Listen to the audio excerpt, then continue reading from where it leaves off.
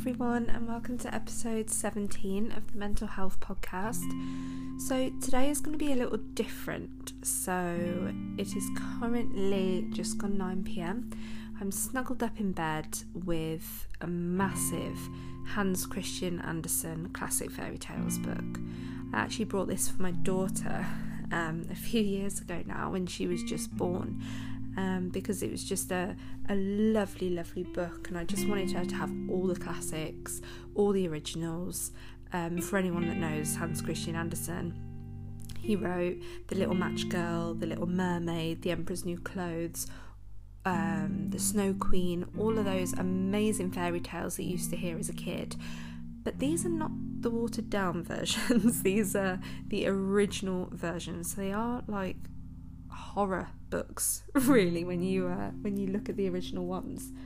So I was supposed to do a recording tonight of a completely different subject, but I just kind of was busy, to be honest.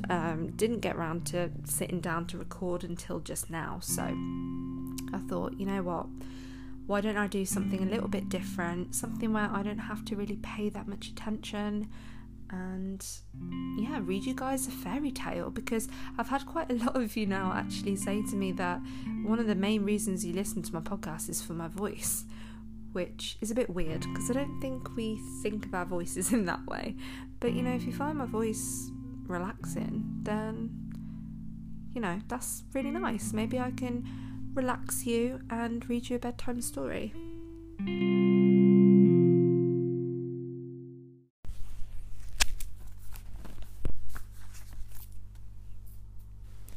Now listen, in the country, close by the high road, stood a farmhouse. Perhaps you have passed by and seen it yourself. There was a little flower garden with a painted wooden picket in front of it. Close by was a ditch. On its fresh green bank grew a little daisy. The sun shined as warmly and brightly upon it as on the magnificent garden flowers, and therefore it thrived well. One morning it had quite opened, and its little snow-white petals stood around the yellow centre, like the rays of the sun. It did not mind that nobody saw it in the grass, and that it was a poor deprived flower.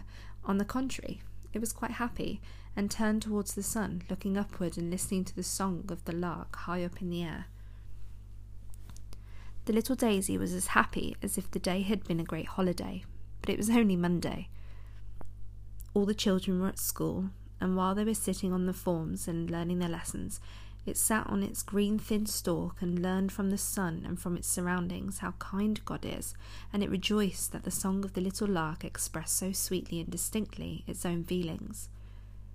With a sort of reverence, the daisy looked up to the bird that could fly and sing, but it did not feel envious. I can see and hear, it thought. The sun shines upon me, and the forest kisses me. How rich I am.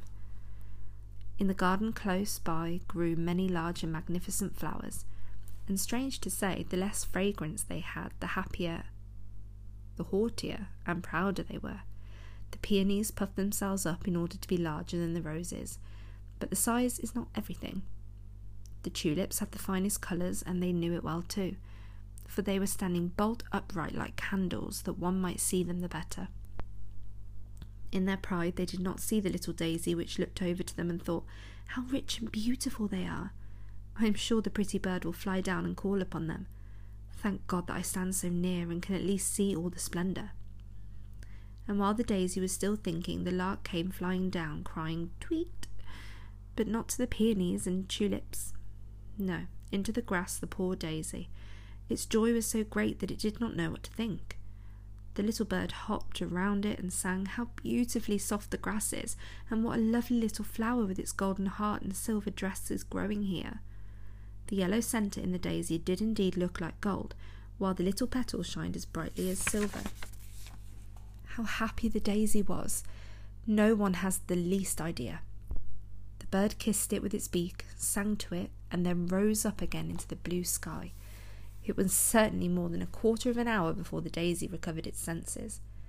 Half ashamed, yet glad at heart, it looked over to the other flowers in the garden. Surely they had witnessed its pleasure and the honour that had been done to it.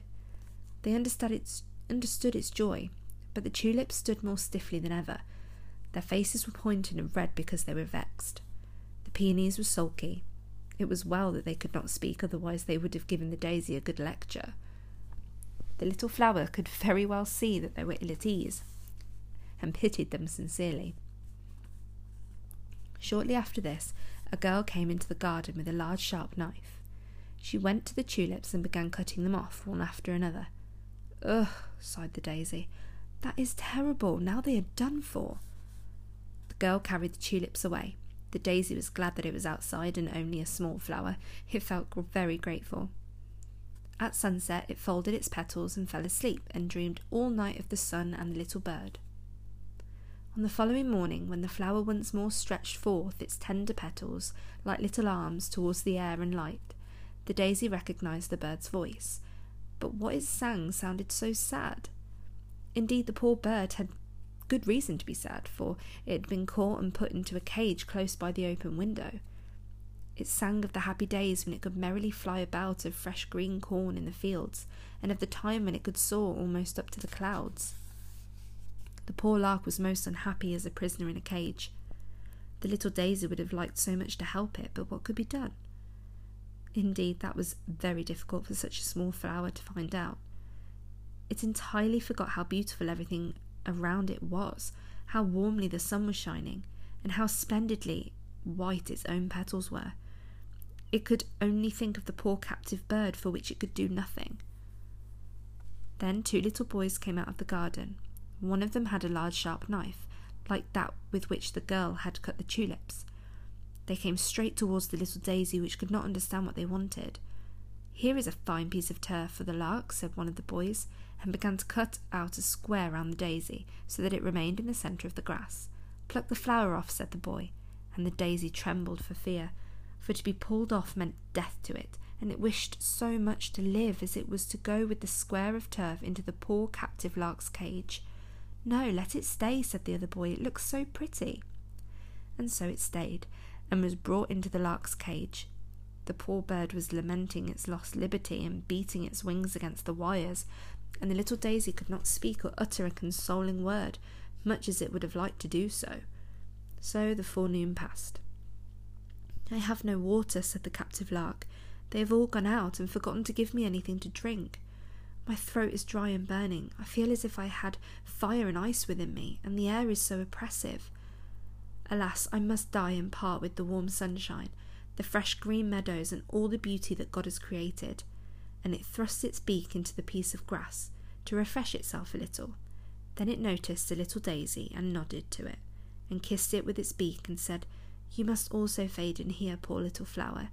You and the piece of grass are all they have given me in exchange for the whole world which I enjoyed outside. Each little blade of grass shall be a green tree for me. Each of your white petals is a fragrant flower. Alas, you only remind me of what I have lost." "I wish I could console the poor lark," thought the daisy. It could not move one of its leaves, but the fragrance of its delicate petals streamed forth, and was much stronger than such flowers usually have.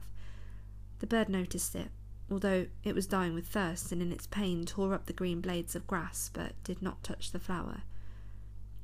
The evening came, and nobody appeared to bring the poor bird a drop of water. It opened its beautiful wings and fluttered about in its anguish. A faint and mournful tweet tweet was all it could utter. Then it bent its little head towards the flower, and its heart broke for want and longing. The flower could not, as on the previous evening, fold up its petals and sleep. It drooped sorrowfully. The boys only came the next morning when they saw the dead bird. They began to cry bitterly, dug a nice grave for it, and adorned it with flowers. The bird's body was placed in a pretty red box.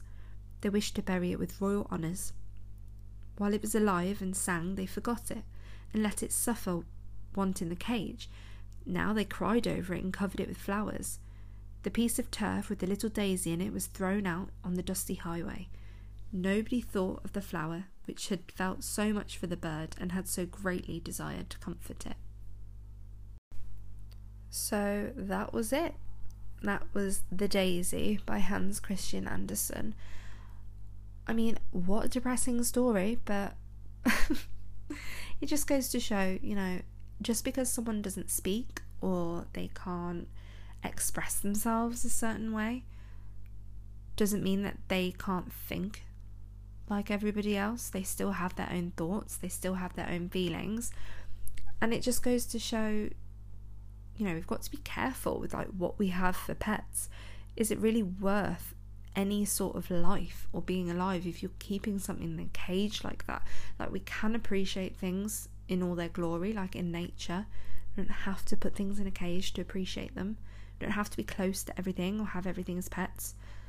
But on that delightful note, I hope you enjoyed that. I hope you enjoyed that story. Let me know if you'd like me to do any more like this. It'd be really nice to know. Okay, I'll see you next week. Bye.